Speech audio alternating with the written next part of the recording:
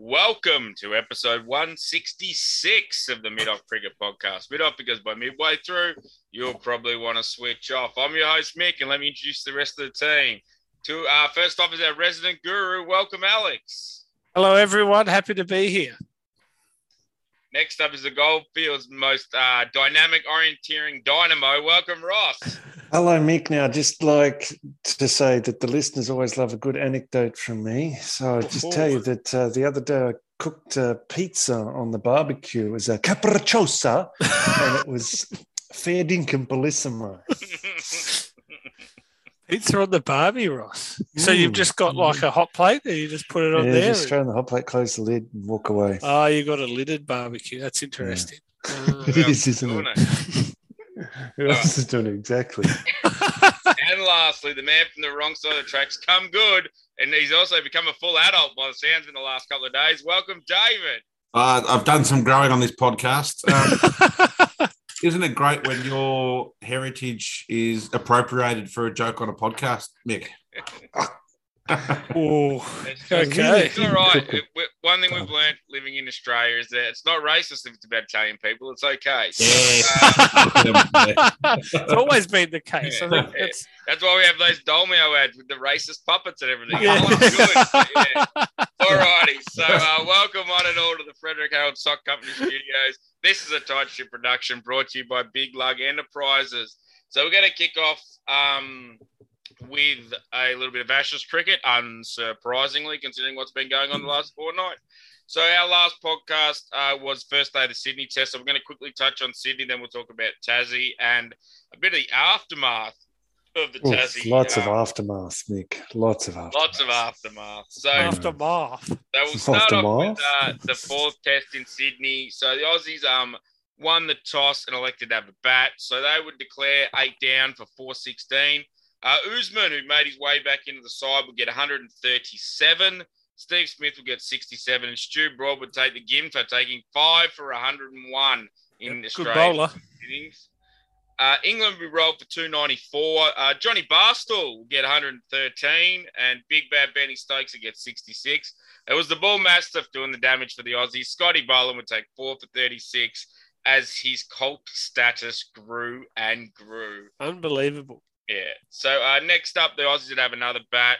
They would declare 6 down for 265. Usman would get another ton, getting 101 red. He became just the fourth player to make a ton in each innings of an Ashes Test, I'm pretty sure. The last one being Ricky Ponting from memory. Punter. Or maybe that's at the SCG. It might be ever. I can't remember. It's one or the other. But either way, it's pretty impressive. Cam Green would also get 74 and looked like he was on his way to his maiden ton as well before he got dismissed. Jake Leach was the best of the English bowlers, taking 4 for 8. What? I know. It's fucking unbelievable. How good were the fields they set for him? Hiding to nothing. He bowls a bit of part-time spin. You reckon Joe Root would have a better idea about how to set a field for a fucking spinner? But he has no fucking clue. Did he not want to play him? Did he not want to put him in the 11 or something? It certainly seems like a silent protest. Yes, Alex.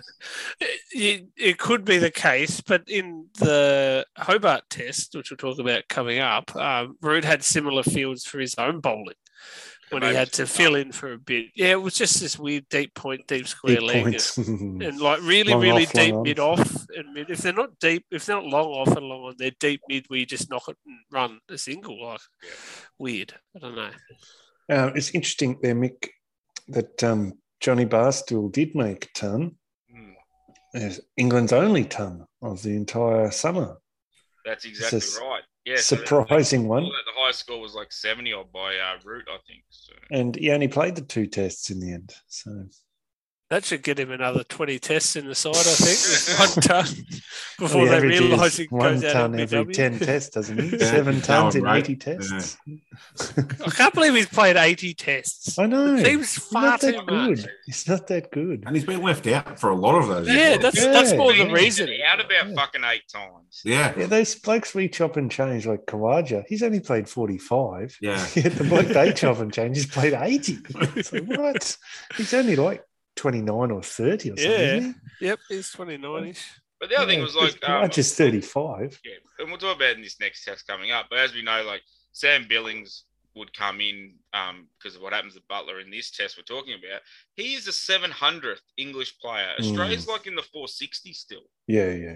Like, They churn through a lot of players. Yeah. So we'll just finish off this match. So for the final innings, England would need 388 for victory. They would get to 9 for 270 before play was called. They made it through the end of the last day, the fifth day, and the match would end in a draw. Zach Crowley would get 77, which means he'll play 150 tests now after that inning. And Stokes would get 60. Once again, it was Scotty Boland taking 3 for 30 for the Aussies here. Steve Smith bowled. Going to pull off the miracle when Steve Smith got that final wicket with about an over and a bit to go, but yeah, it just wasn't to be. So is that because Nathan Lyon wasn't getting many wickets, Alex? Do you think that Smith had to come on? Yeah. No, he came on because the light was too bad for Boland to bowl at the other end. That's the only reason he bowled. I personally think he came on because of the age-old cricket theory. Yeah. Shit gets wickets. And they were tail-enders too. So. Yeah. And if you want someone to serve up a lot of fruit, Steve Smith is your go-to guy, I'd say. Yeah. They did lose. There's a bit of talk about Cummins not declaring early enough, but they did lose 7 overs in that final day to rain, which probably would have been enough to That's true. bowl out England. So I don't know. I think it's probably across the whole Test match. It's only bowled 398 overs or something instead of the 450. On the other side of that argument, but England didn't pass 300 once, so setting of 388 probably was too much. It's a good point. He could have called it the minute that Khawaja got his tongue.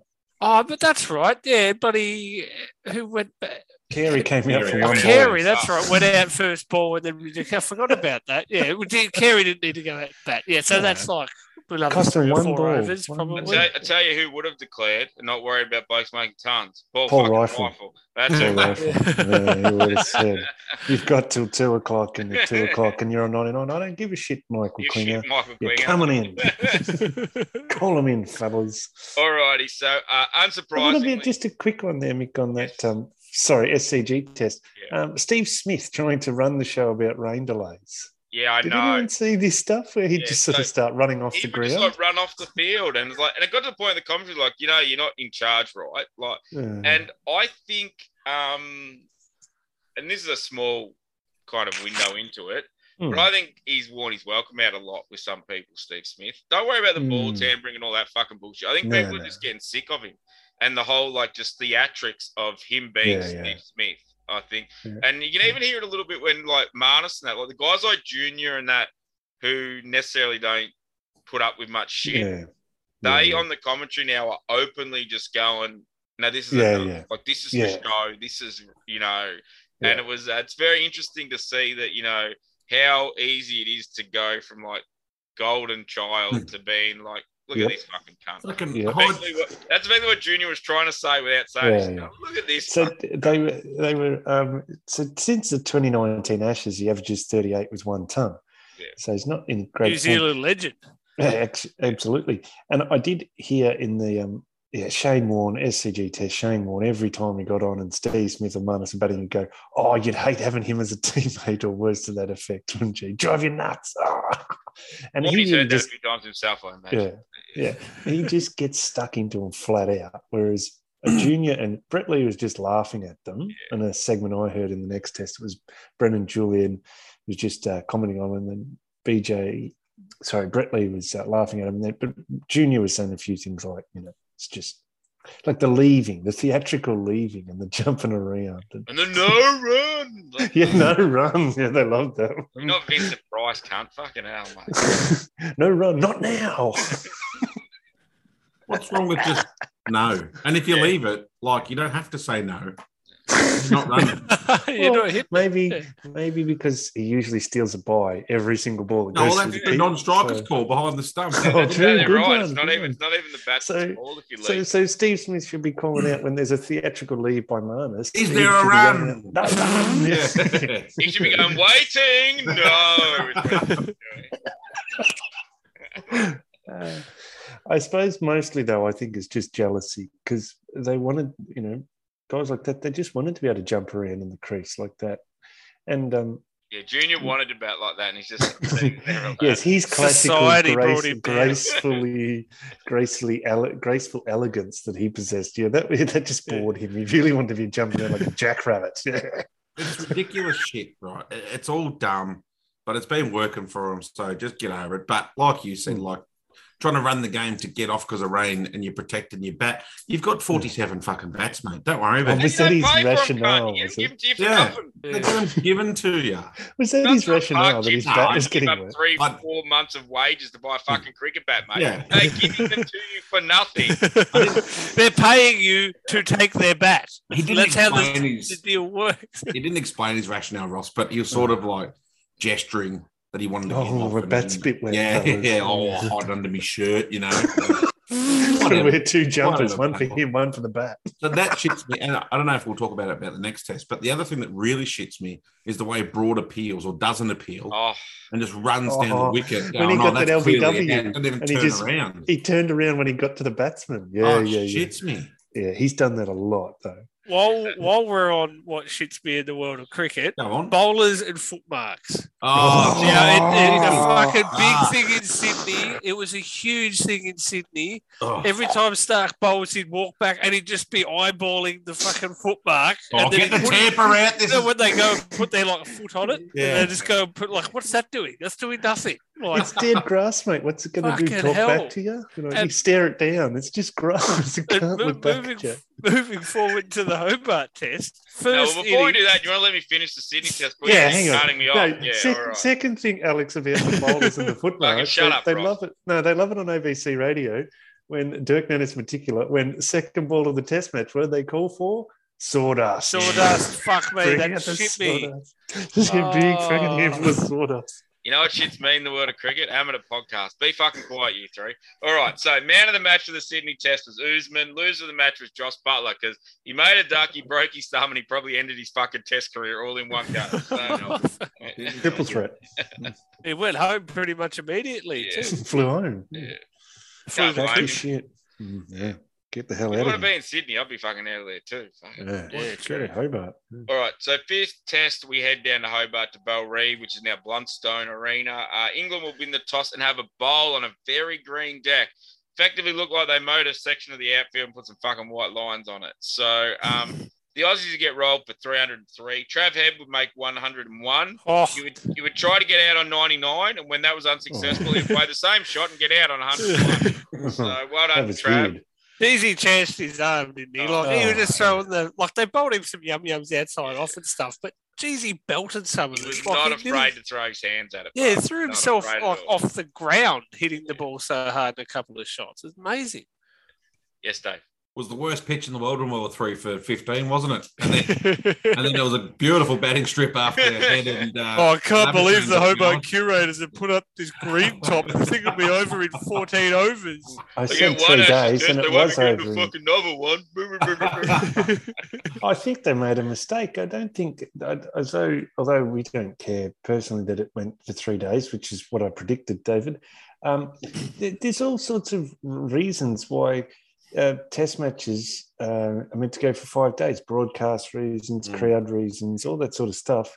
It's not good if regularly test match go for 3 days. I know that's not necessarily a cricket thing. We like to have the variety. It's about a dollars thing. Cricket Australia wouldn't have been like high-fiving each other going, great, we've had a 3-day test in Hobart. Yeah, I know, but they've been criticised in the last 10 seasons for rolling out these featherbed things that go for 10 days. Yeah, true. And I think there's been a few screw-ups like that one at the last Ashes series, the one at the MCG. Cook made 200. The other issue was, I don't know if you saw the photo, but 5 days before the test started, the ground was actually underwater, like a swimming pool. So obviously that didn't help their preparation. But I get your point. You wanted to go for... Yeah, these guys are professional, David. They've got nothing else to do. They can walk out there with a hairdryer and just keeping it dry. It's on the groundskeepers. I agree. Like, put the sandbags down. Get your hovercraft mower out there and mow it underwater. That's it.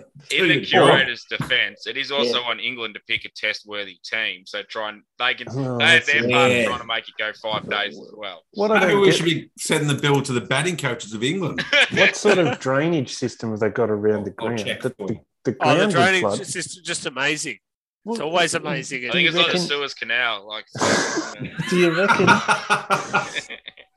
Do you reckon, David, that you would see the MCG underwater, even if there's a colossal flood here in That's a Melbourne? good question. I don't there's a think colossal so. flood. There's probably a good chance. Yes. Oh, Good okay. question. If there was They just back heavy up. rain. Doesn't just shit fly out of the fucking dunnies in the change rooms at the MCG. That's the only thing that happens. It'll fill there. the car park up first. If it gets to the ground, it's done. Oh, that's true. Car park, yeah. It's also, it's the Apollo, Ross. They get more rain down there. Temperate rainforest. So they should be ready for it and have better drainage and know how to deal with it because they have so much experience of it. It's like the There's SCG test. Too You much think those Mary Creek guys- mud in the pitch, mate. It There's just holds the SCG water. SCG test, you think they'd know when to put it now because clearly between the 1st and the 10th of January, it just fucking rains in Sydney every Yeah, night. it rains in Hobart too, obviously. So it's going to have to go somewhere further north. I think. Yeah. Right, Yes, so Dave. then this was The curators are a bit stiff being called the worst performed people on this tour. I would have thought. I didn't say that. Shane Warne had a good idea. He wants to swap the Sydney test with the Brisbane test because apparently it's sunny in Sydney in November, so they could have the first one, and Yeah. Brisbane could have the New Year's one. And apparently in Queensland, because they don't have daylight saving, the New Year's test could start on the 1st of January. Nice. What happened in the Hobart test? I don't care. Yeah, don't care. No one Yeah. knows. So, Rather talk about So football. in Australia's first innings, Cam Green would also make 74. Him and Head had a very good partnership. Mhm. Broad would take 3 for 59, and Mark Wood would take 3 for the Gin for 115. Nice. He's going at Nate, 7 and over. Nate Good on him. Lyon bombed Yeah. a few sixes as well. Yeah, that was good. That's all he did. No, that was in the second innings, wasn't it? First innings. Yeah. So in Hit one reply, into the- England would make almost as many runs as a team as Mark Wood bowled. They would get 188, sorry. They make just more than Mark Wood. Chris Wokes would top score with 36. Yes, Fuck. people, Chris Wokes, the bloke who batted at number 8, would top score. And we Joe dropped Root- him 4 times, didn't we? Yeah, Yep. probably. Yeah. Yeah. Joe Root will get 34. Cummins will get 4 for 45, and Stark will get 3 for 53.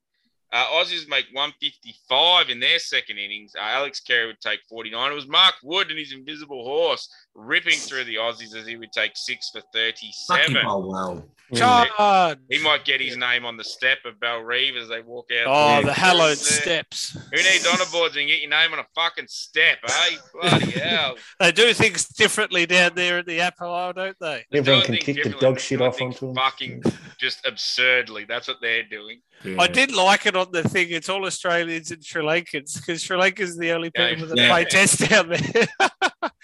So, in their final innings of the tour, England would come out needing, I don't know, fucking 200 and something, and they would make 124. Yeah. Zach Crawley would get 36 and Burns would get 26. They actually put on 68 for the first wicket. Yeah. And that is the highest opening partnership of the entire series for either team. Wow. Yes, Alex. Turncoat Bull said we'd lose the test. Absolutely. Yeah. Said it England would get multiple 7 down. times. Get it easy. Tell you what, when that opening partnership was up and running, he wasn't on his own. I was like, Yeah, fucking. I'm a fucking good judge of cricket. What I didn't judge was the fact that they'd fucking surrender Oh. like a bunch of absolute cowards Yeah. and get rolled for 60 more. 10 for So, 56 they lost. So Scotty Boland would make 3 for 18. Cummins would, he wouldn't make it. He'd take it. He'd take 3 for 18. Cummings would take 3 for 45. And after his display as a night watchman, it's been confirmed that Scotty Boland has been offered the batting coaching position for England. And they're trying to teach those blokes how to not be a fucking coward in front of their stuff. It's, How it's about going to be tough to Um, juggle, but I think he can do it with his test career. Ollie Robinson, the last man out, when he just backed away and That's a just bloke had wants to woof go to the at- pub. That's all that Yeah. fucking was. That is The- bloke wants to go to the pub. As Tip Mansley, great listener and friend of the show, said he had no guts, but I said, but that's his problem. He has got guts. He's a You've joke, fat that shamed. bloke. Did you see him bowl the 110 kilometre an hour deliveries for an over before he had Yeah. to go off He with was whatever injured. He should have injury? been he had? fucking not even out I there. don't- What injury Right. did he have in the first Well, they innings? reckon he had a fucking shoulder problem. He He come was back fucking out and heavy bowled when he it was fielding. Yeah, weird. I don't get Anyway. it. It was weird. Anyway, man of the match was Trav Head. Loser of the match was David Warner, mainly because he's David Warner, but he also made a pair. So Aussies win the series 4-0. man of the series was Travis Head. Scott Boland, Travie. fucking stiff. I know Travis Head made tons and he made the one in Brisbane, whatever. Scott fucking Boland nearly took the most wickets in the whole series. And he only played 3 fucking tests. Yeah. And he took them at about 9. Like, I'm sorry. Yeah, 9.55. Like, 18 wickets at 9.55. And Cummins 21 wickets at fuck all is probably pretty. In 4 tests. In 4 tests yeah, as well. Yeah. Amazing effort. Yeah, it was interesting, but go Bull. I was just going to say, I think the great thing about that is that we could have had 3 or 4 different men in the series. You know, I thought Cam Green's series was pretty impressive towards the back end when his bat started going, and he got, he got top order wickets. You know, he got the first 3 out in that very last innings. Yeah, just compare that to the first innings in Brisbane, where he's still searching for his first wicket, and then he goes got the 2 openers and number 3 out. Yeah. Just his development there as a wicket taker across 5 tests. Yeah, very impressive. Sorry, again. No, you're right. I didn't have anything else to add, mate. I was just he had good Rory Burns though. Just in looking back at the whole summer. And people have said it all along. If you're a bloke who bats 1 or 2 for a county side and you're not in this fucking team, you have every right to be pretty fucking upset, I reckon. Well, how shit Burns averages fucking shitloads in county. He should be in the side if you look at that. He should be. I know he's shit. You know, everyone knows he's shit. Years ago, Mick, when we were podcasting and doing your county raps, and it was always Rory third-degree Burns. It was, but we just didn't know he had this awful technique. And so apparently, what was speaking of this awful technique, because we were talking about this when we were watching the test. And so at the cricket club I play at, which all of you have played at one stage or another, we've got a couple of English blokes there. And he was one of the blokes there was telling me that he either read an article or saw an interview with Burns. So Burns is left-handed. Yes, he's left-handed. Mm-hmm. But his right eye, he doesn't have full vision. So he's dominant in his left eye. Oh. So for you playing at home, that means his back eye, when he's facing the bowler, is his dominant eye, which is why he sticks his head out funny. And why his head is nearly square instead of like looking straight down effectively at the bowler. So they reckon that's a part of why he falls over in that, because he's left eye dominant, which is why he looks so funny.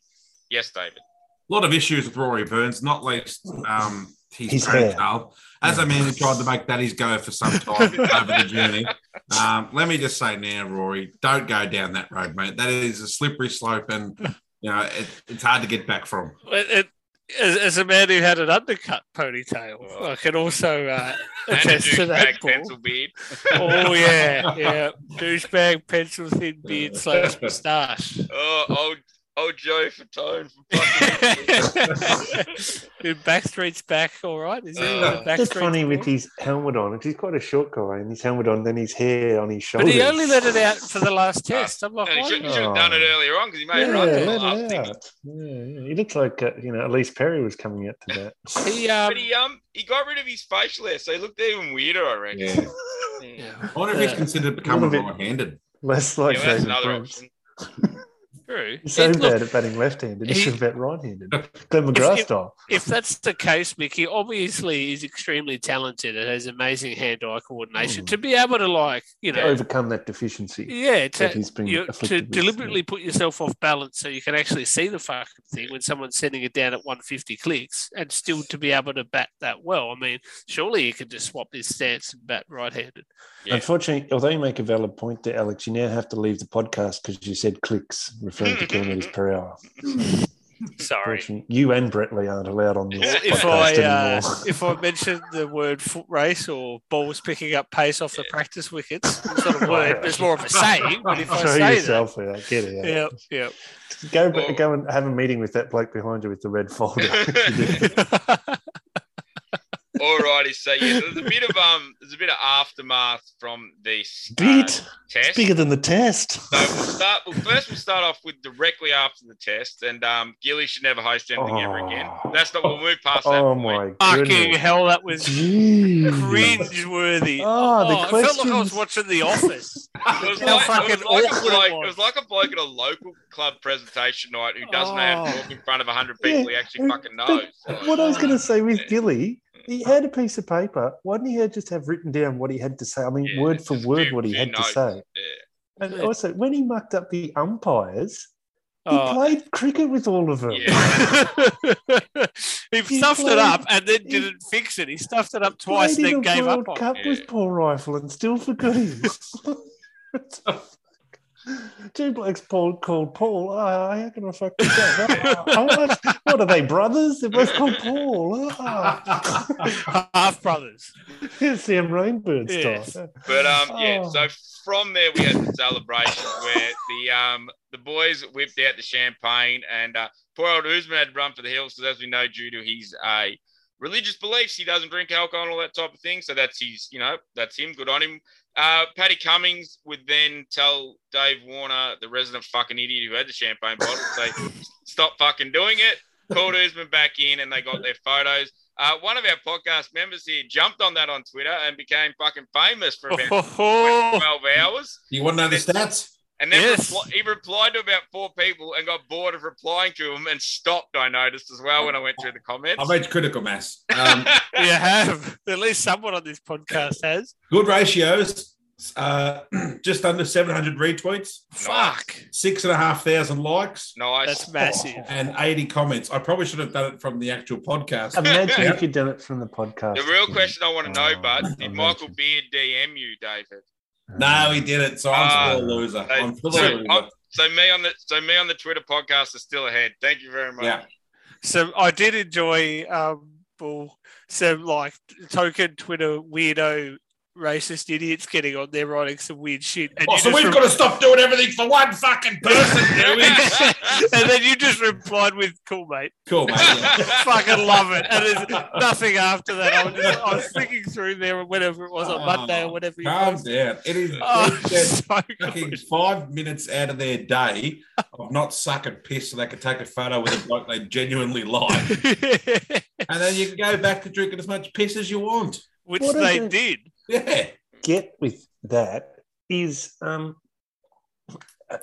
there was a thing I was reading about an article about this. Formula One have races in Dubai and Abu Dhabi, and they give them bottles of sparkling rose water, which is not alcoholic, and they spray that around because you couldn't have a Formula One race without shaking a bottle up and tradition, like blokes getting lit on fire. Tradition, mate. Doing that with it, shaking it on them. I don't know. Some people would say it's like a phallic symbol, but anyway, move on. Some may. One out of 4 people on this podcast, mate. Yeah. A quarter of the podcast does. Yeah. So you suggest that should be the way moving forward, Ross? Well, no, I don't understand the need for spraying the drinks I on think it's people, whether it be irritating. What water else or fix alcohol, or it's the same with the tipping the Gatorade tub over the NFL coach. I don't see the need for it at all. Same with the Gatorade bukkake at the AFL games.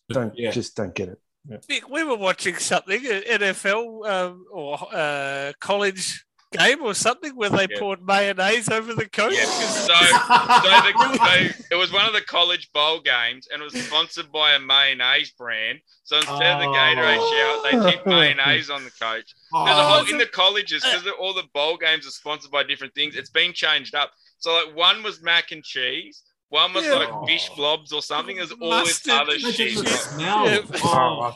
It's just the grossest thing I've ever seen. It looks 50 horrible. litres of mayonnaise. No, thank you.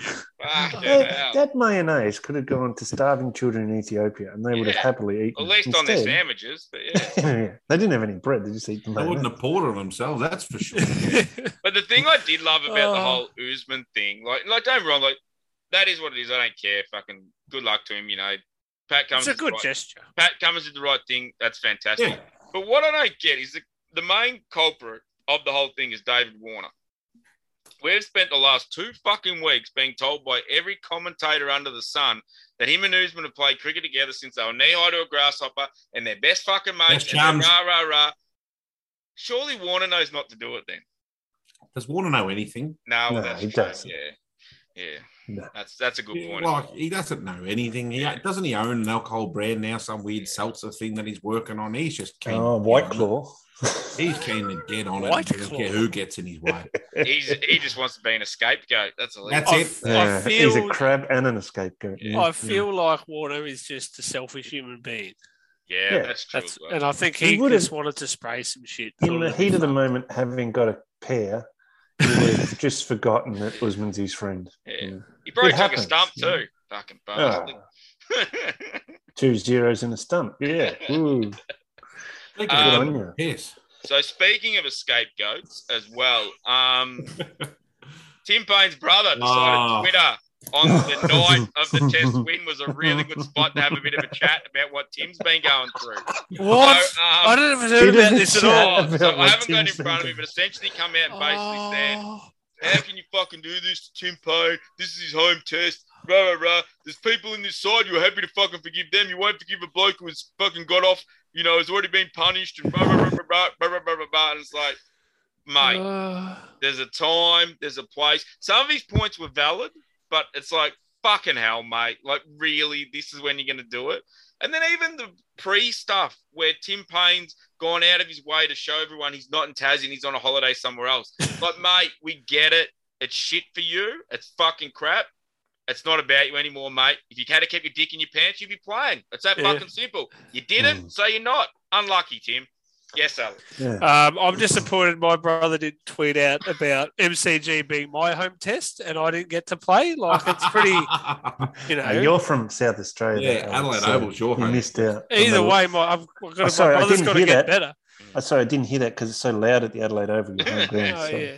Just very interesting. It's not your fucking home test because you're not the test side. It's not your home test. You're not going to play in it because you're not the fucking test side. You know whose home test it was?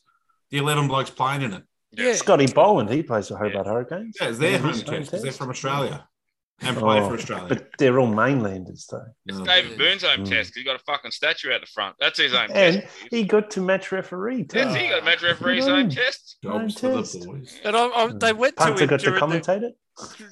They went to in his home test.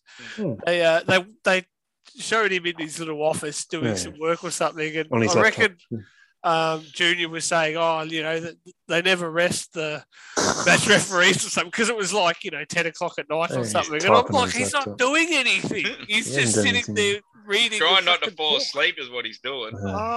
And they said, he'll hand out all they do is rest. He'll hand out some fines for slow over rates and that. No, didn't do jack shit. No, nothing. Nothing. Fine. Well, how can you complain about it? I love how this, just to talk about slow over rates, and you think it's like a nerdy thing to complain about, right? Oh, I hate it too. Yeah, you hate it. I hate it. The person who I least thought would have a care about it because he sort of seems like a bit of a cavalier bloke and not real rule follower and that. Shane Warne, massive on over rates. Yeah, can't stand it. He's a ball entertainer. He wants to give the crowd what they paid for. Well, I suppose I just found that surprising. Like, if you just mentioned in passing, say, slow over rates again, that's disappointing. But no, he, like everything he does, he really hammers on about the slow over rates. It just surprised me because I thought he'd be more laissez-faire about it. Anyway, I would like to see the over rates and speed of bowling back in the era when Shane Warne played. Just like I'd like to... I would say it'd be very fucking similar to how it's played now. No, I don't reckon. I think they would have got through. They didn't have the extra half hour back when he played, so I reckon they would have got through. 80 plus in the. You know, else they didn't have Ross. Some fuckwit changing his gloves every. Absolutely. Overs. Yeah. Or a bunch of cunts whinging about fucking robot. That you're running in and bowling. Why are you looking at the robot at deep fine leg, mate? What are you doing, Stuart? Old mate eating a pie in the top row and all of a sudden put the batsman off. They are the biggest side screens in the history of the fucking world. How does a bloke... the bloke's basically a deep extra cover. He's that far away from your eye line. How are you seeing him? We're turned into the fucking tennis. This is... Fuck! What are podcast soon. You tell that bloke at point to stop fucking moving. Some bloke at row ZZ raises his eyebrows. Everyone stop! He stopped that fucking trumpet. His eyebrows are trying to concentrate. He's got black eyebrows. He raised his eyebrow.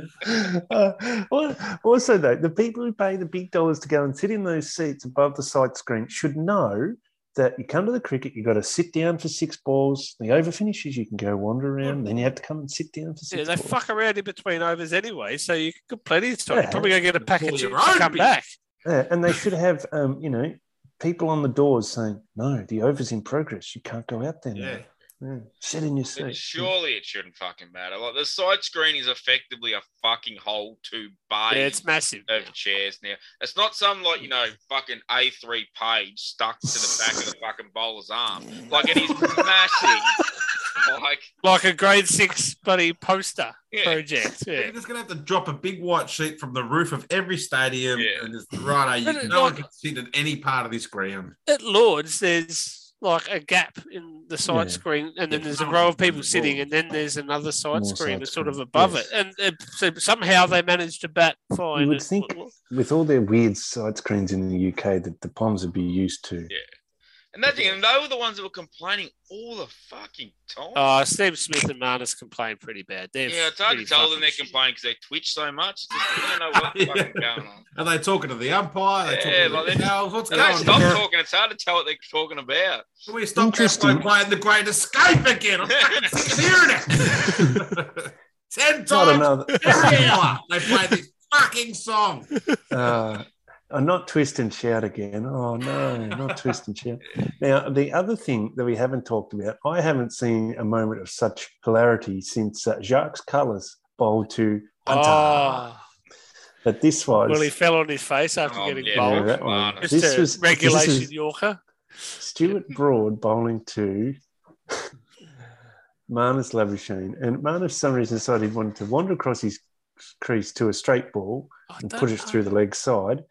Whoever was on commentary on Fox, I think it was Mike Hussey or someone, kept saying, his foot slipped. His bat got caught in his pad.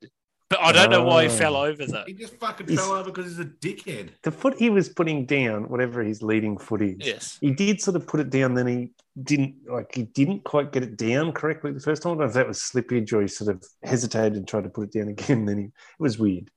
I think the same thing ran through his head that runs through his head all the time. And that was nothing. Or everything in the universe at every second. How can I do this as comically as possible? If I fall over now, it'll look even better. Fuck, it was funny. You know, it would have been funny. Yeah. If you yelled out, no run! No, that would have been even funnier. Not now! Bang! On the ground. Imagine that had been on a good length and he tripped over to hit him in the bongo as he went fucking down. Oh, yeah. Concussion subbed him. Not now. I'm out of here. See you later. And speaking of blokes falling down, or fucking so drunk enough, should be falling down anyway. So there's a video been doing the rounds as well, which we'll touch on. So it was Jimmy Anderson, Joe Root, Nathan Lyon, who looked like, despite not bowling it over, was best off ground. Yeah, anyway, and Trav Head and Alex Carey were outside the Crown Plaza, I think it was, early the morning after, 6:30 a.m. to be exact, apparently. And they were getting filmed because the coppers are being called in for a noise complaint to get them to move aside. And Nathan Lyon was heard to say, well, I guess it's off to bed then. So the Aussie boys were still in their whites. Joe Root and that were in their tracksuits. But what's happened since then? So that's a bit of boys being boys, the type of thing you expect, say, after an AFL grand final or after this type of thing. But now word has gotten out that the man who filmed it and then shared the video around is England assistant coach Graham Thorpe, and he will now be losing his job as an assistant coach of the cricket team. Jeez. So, yes, David. I think one of the catalysts of him losing his job was that the complaint was, one of the stories going around was the complaint was made about him because he was smoking a cigar inside. And then when he refused to stop, the complaint was made, and therefore the police had to come. So, don't you know who I am? Yeah, and then apparently put it out as soon as the police turned up. Okay. Tail between the legs, Thorpe. Apparently, the complaint was a noise complaint because they're playing music. It wasn't that the players were drunk because they didn't look. Okay. It was only 2 a.m. in the old money. Yes, well, they got back from the ground at 1:30 a.m. or something after media commitments and the series wrap up and all the rest of it. Yeah, walk downs, ice bars, hyperbaric chamber. Yeah. Put those big leg things on. I was about to say that. Whatever the leg things are, they've got those on. They did them in the a few bus. suction things on the back. Yeah, a few bit of cuppings. Yeah. Nice to see. Finish off the cut of the trunk twisting off. Yeah. Shredded it. Nice to see the 39-year-old Jimmy Anderson still giving it a nudge at 6 a.m. Yeah. He might play 200 tests. That's the type of form he's in. Like, geez. He's going all right. I thought it was good to see Nathan Lyon there because he featured in the next video that I saw. Yes. And I guess that's what you do after your last test. You go out hard. Well, tell you what, he's 13 wickets and blah, blah, blah, blah. Yeah, should have played sweeps in the last 2 tests. Oh, yeah. Anyway. Yeah, so we saw that video, as Ross alluded to. So it was Nathan Lyon outside a pub in Tassie. He sung "We Are the Champions" and he sung fucking something else I can't remember. True Blue. True Blue, you know. Oh, now I don't want to. I know I interrupt you a lot, Nick. Nah, but my goodness me, True Blue. It started with True Blue. Yeah. I don't think anyone was singing it, but it got played over the speaker system at the pub. It's like, bloody hell. No one decided to sing "Hey Shane Warne." I don't know. No, they were too busy standing by their mate's skin. Oh, yeah, when they're in a fight. Oh, and Vegemite. Or just Vegemite. Yeah. Worst fucking song. It was just putting shit, Australian shit. It's interesting because it was on Steve Smith Instagram or something. It had absolute scenes written across it, and it was the Barmy. Well, to me, it wasn't absolute scenes. Anyway, I was describing what this absolute scene was. There was a pub with a fence down the middle of it. On one side of the fence was the Barmy Army, and the other side of the fence was the Australian team, including George Bailey wearing a Matthew Hayden hat. Yes, I saw that. Oh, what a shocker. Absolute shocker. He's turned to the dark side. He's gone, George. Yeah, so Lion they were belted singing out a couple sweet. of songs. They were singing. Then he wanted to sing Under the Southern Cross or whatever we call our fucking We Win song. And and Paddy Cummings said, no, that's for private use only, Nathan. We don't do that out in public in front of the masses. Ooh. So once again, Paddy Cummins got patted on the back for his captaincy. Yeah, leadership. Captaincy. Oh, fuck it. There's a drawing a long bow. He can take a shit in the middle of the road and people will be like, yeah, you know what? That road needs shit. That needs a shit on it. Good leadership, Paddy Cummins. Like it was a long. Steve Smith wouldn't have had control of his players in this fucking manner. What? The fucking song in a pub. Who gives a fuck? It's a fucking song to start with. Who gives a fuck? And everyone knows it now. Oh, just interesting. It seems like they got on the piss longer than the test went for. Yeah. Nearly longer than the series went for. That's why they play, of course. Yeah, that's why you play. Yeah. My final bit there, Mick, was that they were singing Sweet Caroline, and it wasn't interesting at all, but it was Instagram worthy. Absolute scene, singing Sweet Caroline at a pub. So, as one bloke wrote on Fox Cricket today, that's only half of our summer of Ashes being over now. And now we move over to the second half of our Ashes summer. And we're going to move over to Alex, who would like to talk about the women's Ashes. Yeah, so I'll do a quick prelude to the women's Ashes, which starts tomorrow with 3 T20s, all at the Adelaide Oval. And there'll be a test after that, starting on the 27th of Jan at the famous Manuka Oval in Canberra. Australia Day test. Yes, as is Cricket Australia's want. They'll do it not on Australia Day, but close to it. Followed by 3 ODIs, the 3rd, the 6th, and the 8th. 1 at Manuka and 2 at the Junk. Just play 3 tests. Fucking hell, cricket. Yeah, I know. Just play test matches. But anyway. Look, I will say that the point system is in place again for this series, as it has been for the last 5 series. For the Ashes has been in the women's Ashes. 4 points for a test win, 2 for a draw for each side, and 2 points for an ODI or T20 win. And if they manage to tie or the game gets called off, it's 1 point each for that. And then the total points will be the winner of the women's Ashes. Just a bit on the history of it. There's been 23 women's Ashes played. Australia have won 9, England have won 6, and there's been 8 draws. Oh, God. I think a lot of that is like one test series, so that's why there's a lot of draws there. In the multi-format series, there have been 5 played. Australia have won 2, England won 2, and there's been a draw.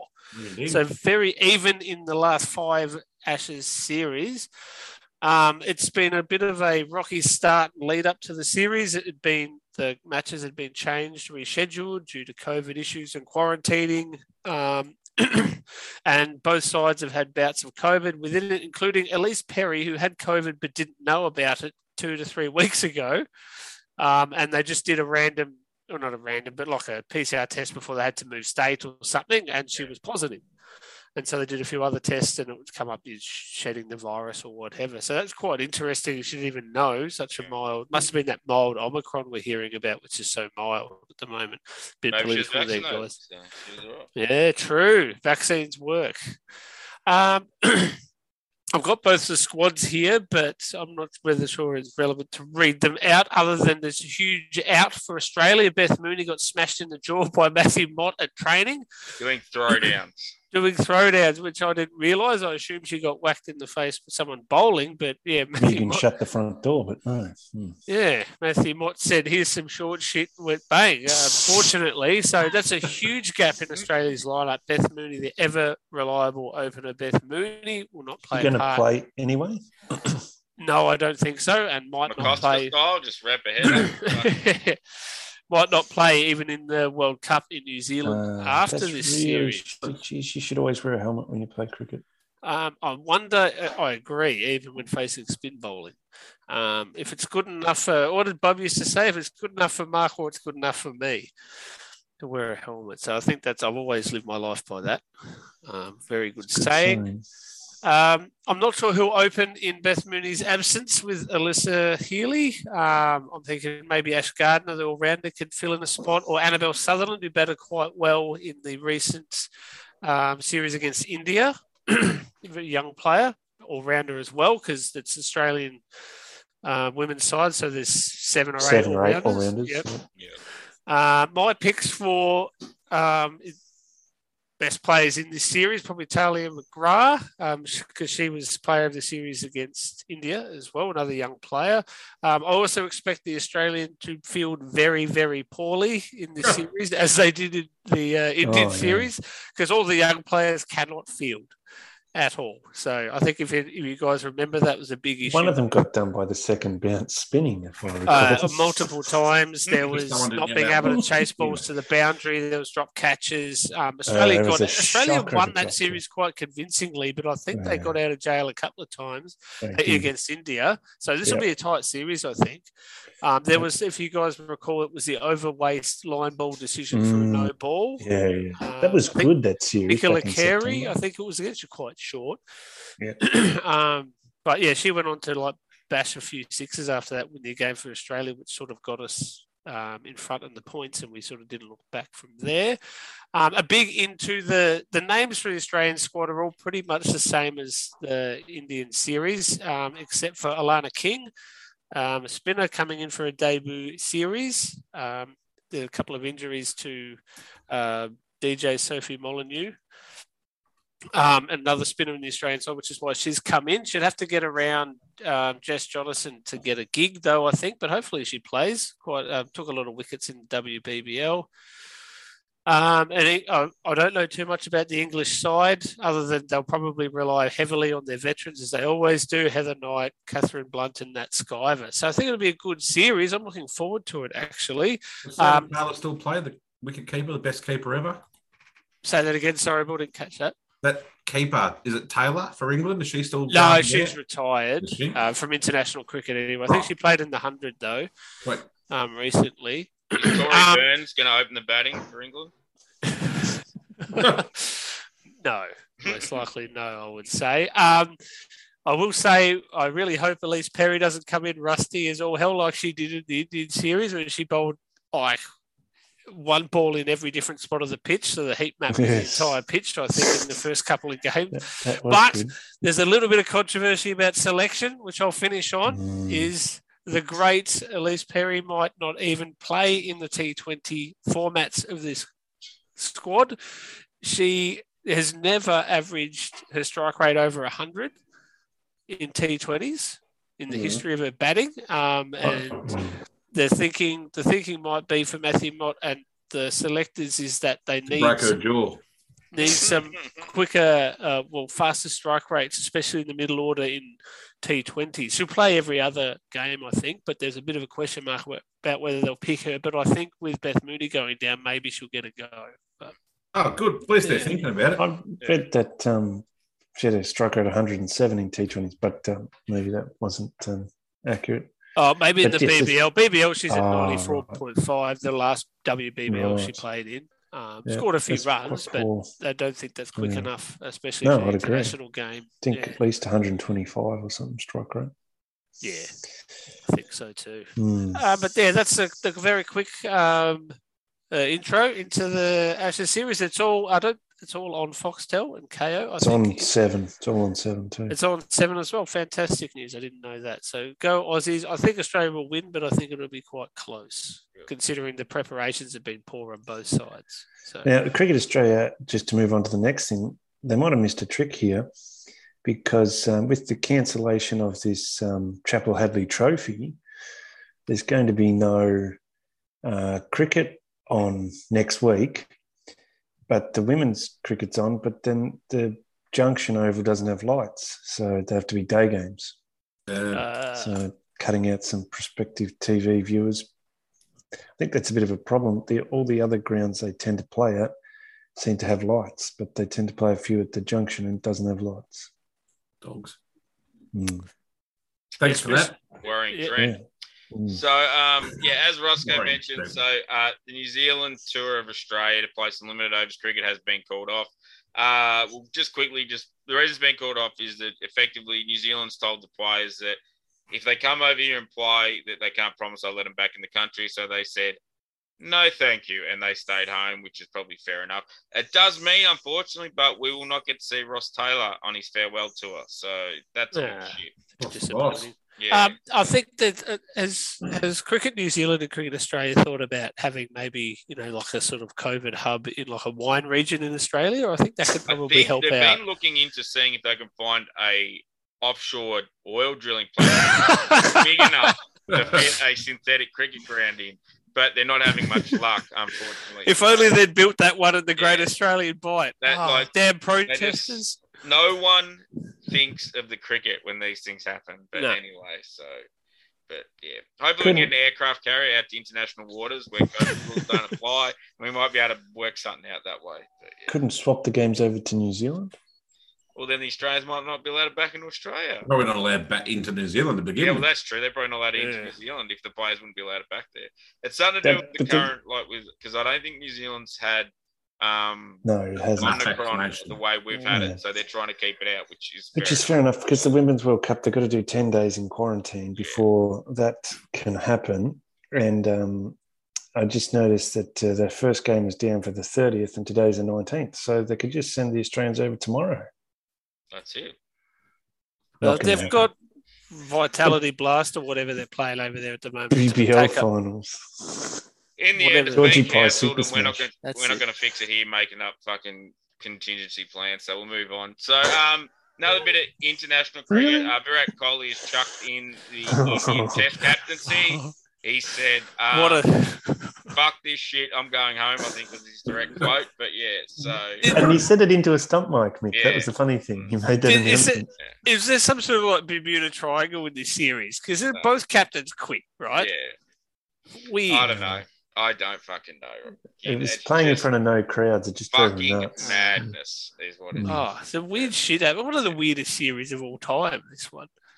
Well, none of them scored more than 250 or 300. No one scored more than 300. It's like every game was like carbon copy of the one before, scoring 2 to 280 runs every innings. Kohli's in a bit of a Steve Smith thing where he's only made like 1 ton in fucking ages. And like 3 years or something, isn't it? So it's So they've got what I didn't get about Kohli, they got a huff about a DRS with a ball tracker that just jumped off the pitch. And it happens. We have all seen Hawkeye pull out surprising I don't think there was anything wrong with it. It didn't look ridiculous to me. I don't know. Maybe I don't have an eye for it. They were annoyed about the replay, the DRS and the Hawkeye, right?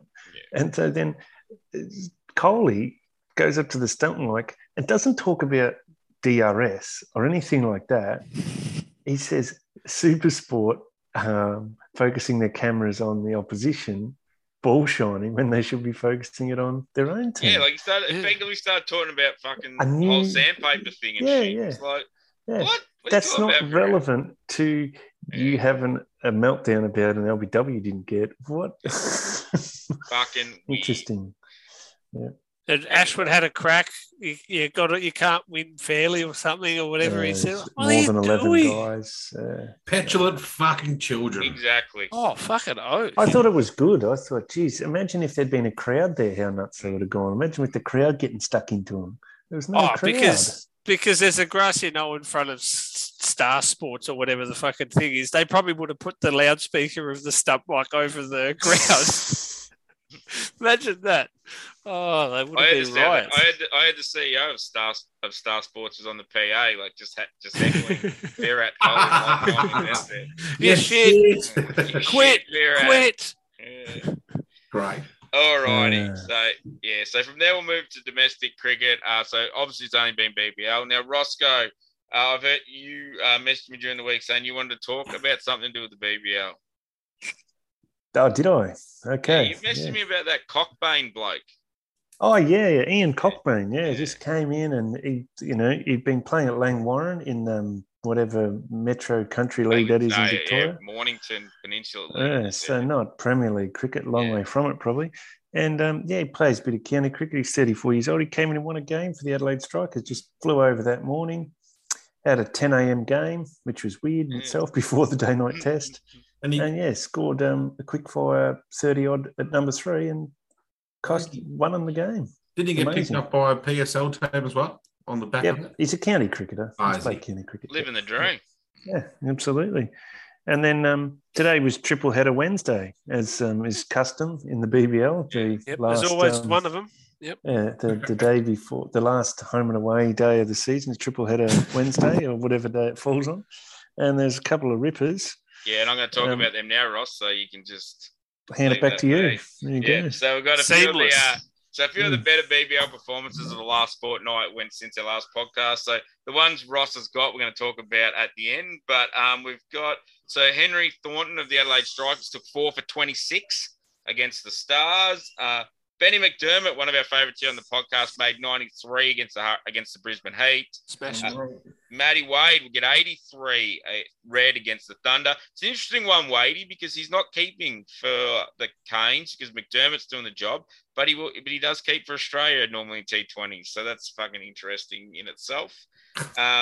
Rashid Khan in his last game for the Strikers, possibly ever, the way people were talking, took 6 for 17 as they rolled the Heat for 90. Finchy finally got back into some form and he made 75 against the Hurricanes the other night. The Bundy Bear, Steve O'Keefe, would take 4 for 18 against the Thunder. Maxie Bryant was slaying him when he got 81 against the Scorchers.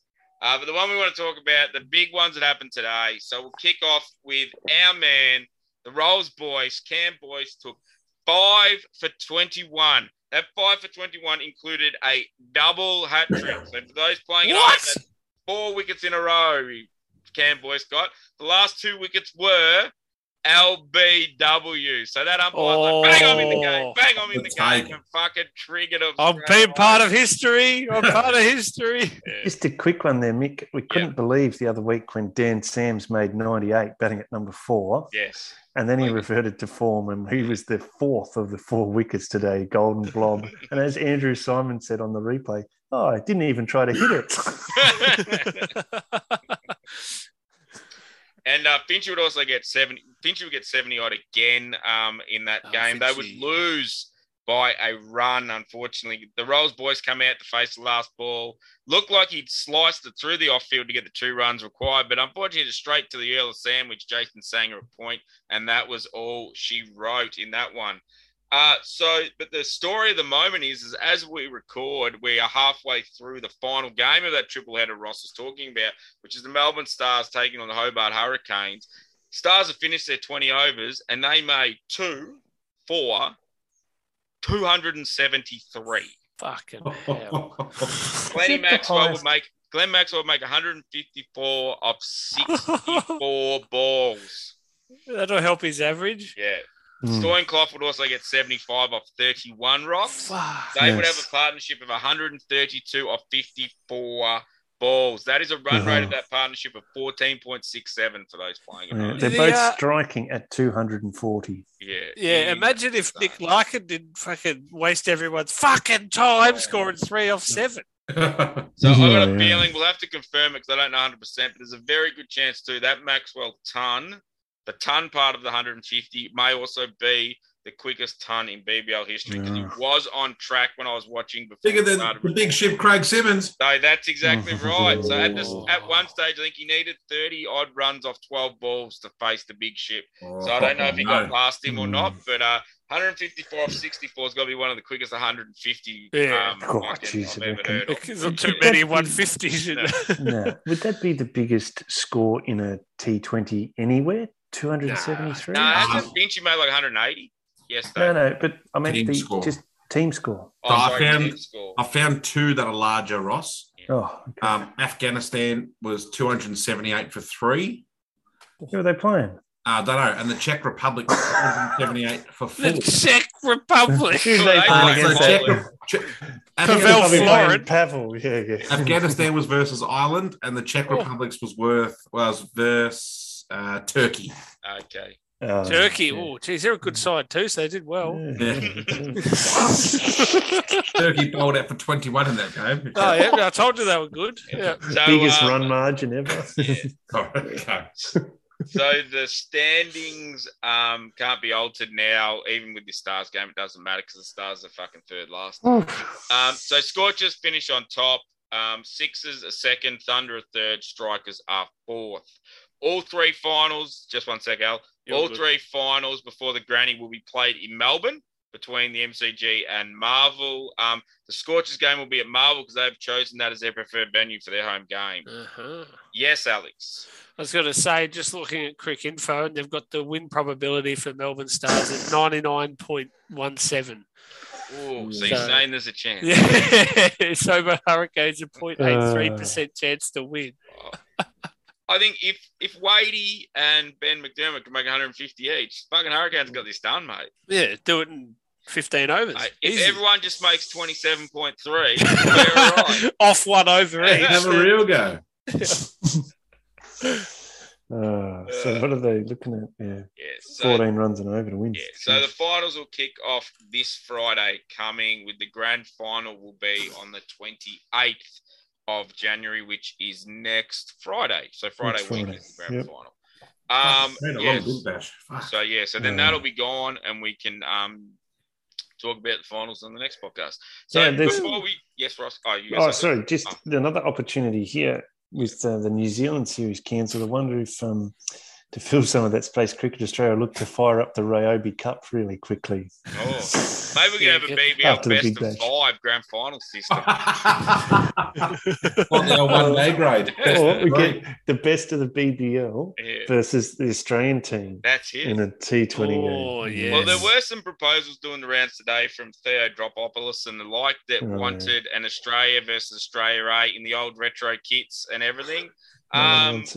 It's a bit. I reckon it's going to be. It's a bit hard to organise that in that short a period. It'd be nice to see the old kids getting around. But if we've learned one thing from that, the Australian side doesn't like being booed when they play against Australia A. So I don't know. I think that's what killed the concept the first time, and I'm not sure how that would go over the second time. But it all depends which team Scott Boland plays in. Yeah, well, that's who would get booed. Yeah, if he played the Australian one, I don't know. If Scott Boland's captain, everyone's fucking in there. Everyone wants to be in that team. Doesn't matter fucking what colours you wear. And while we're talking about retro kits, I would like the yellow vest over grey weird under sleeve rashies. The Nathan Bracken uniform. Yeah, the Michael Clark era T20s. Bongo.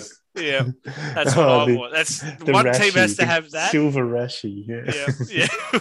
Got grey rashy. So and if we're doing retro things, even if it's not really hot, can we have those weird collar things they used to wear to cool their neck down? Ice around your neck.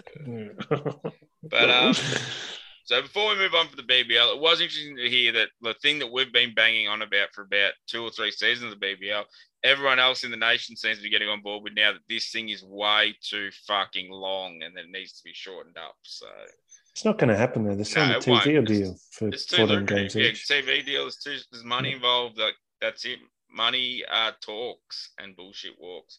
So from there, we'll move on to a bit of local cricket. So as we know, the last couple of weeks, a few leagues around Melbourne that have had a bit of COVID issues, not been playing, but there's still been a lot of cricket going on around Australia. So we'll kick off with some pretty good performances that have happened over the journey. So first off, we start off with a young man named Harry McHugh. And I forgot to write down which fucking cricket club Harry plays for. So that's really good. Unlucky Harry. Harry plays for the North Hobart Cricket Club down in Tasmania. So Harry would come in with his side at 4 for 43, and he would make 100 off 99 balls, which would include 9 fours. But that wasn't enough, as old Harry would then take the pill, and he would take 5 for 17 off 5 overs. So well done to Harry. He looks like a young fella, so well done to young Harry there. Next up, we move over to WA, where the Ferndale Cricket Club got rolled for 39 runs. So as you can imagine, a lot of single-digit scores. There's only a couple of ducks, which was surprising. The thing that's probably even more surprising was they defended it, and they rolled the Swanview Cricket Club for 36 and 1. Fucking hell. Fuck. Yeah, and unsurprisingly, Swanview hadn't put their fucking player scores into my cricket, so I couldn't see what happened there. I wanted to see how many ducks were involved, but they didn't put their scores in. That's hilarious. Yeah. Imagine the celebrations. You take that 10th wicket. I got a feeling without my memory being that good, but I also think it's the same comp where we're talking about that bloke the other week. He's made 270. I think he's in that. I think it's in that comp as well. But I might. Couple of big fish. Big fish. If I'm wrong, it doesn't matter because I'm right. Yeah, so next, no one's listening anyway. Yeah, so that's it. Next off, we touch down in Melbourne Premier Cricket, where Richmond's Dominic Matarazzo would take 8 for 16 off 10 overs in a one-day match. Jesus. So, yeah, not bad going. So from there, we move over to Premier Cricket in New South Wales, where Adam Semple of the Randwick Petersham Cricket Club took 6 for 37 in their first 11. His 6 included a hat-trick and his 400th Premier first 11 wicket. So well done to Adam. That's pretty good fucking going. And speaking of Premier Cricket, and speaking of old blokes who don't really know when to give up, we're going to talk about Stephen Wark of the St George District Cricket Club, who's also in New South Wales Premier Cricket. Stephen took his 800th wicket for the club a couple of weekends ago. He took 3 for 9 playing in the fourth 11 to bring up his 800th wicket. And he looked like he was about 70 fucking 5. So you think Darren Stevens is still rolling around? This bloke is about 30 years older than him by the looks of it. But 800 wickets, that's a lot of wickets. Yeah, it's a fucking lot of wickets. So, that's local cricket for the rounds, nice, short and sharp. So do we have any listener feedback, lads? Not from me. Just had a couple of people tell me you did a great job and keep up the good work. Stopped in the street last week. I was wearing my mid-off cricket podcast hat, and I was given all sorts of feedback by a crowd that swelled pretty quickly when they realised the commotion that was going on. So it seems like we're on the right track. What did you have, Ross? Well, mostly they said, well done to all of you. You're all doing a great job. And then it was at the front of the bakery, so I got a free loaf of bread. Nice. White bread or rye? Was it rye? Whole meal. Pumpernickel. Wow. Did they wish all of us the very best? They did. They said, best of luck to all of you. Oh, good. Oh, what lovely people. We've got such great listeners, don't we? Truly the best community in podcasting, I think, our community. So. And it's very small, too. That's the best bit. Yep. It's like we're family. All righty. I think that'll just about do us here for this episode. So thanks to the Frederick Herald Sock Company. Get around them. What do we got coming up? Valentine's Day. You know what girls love? Socks. So buy some fucking socks for Valentine's Day. I've never met a girl who didn't like a good pair of socks. So, didn't wear socks. Yeah. A few of our listeners, a sock might be a girlfriend. So buy a new girlfriend. But all righty. So from there, with that, we say thank you, fuck you, bye-bye, everybody. Not naming any names until you stop recording me. Good game.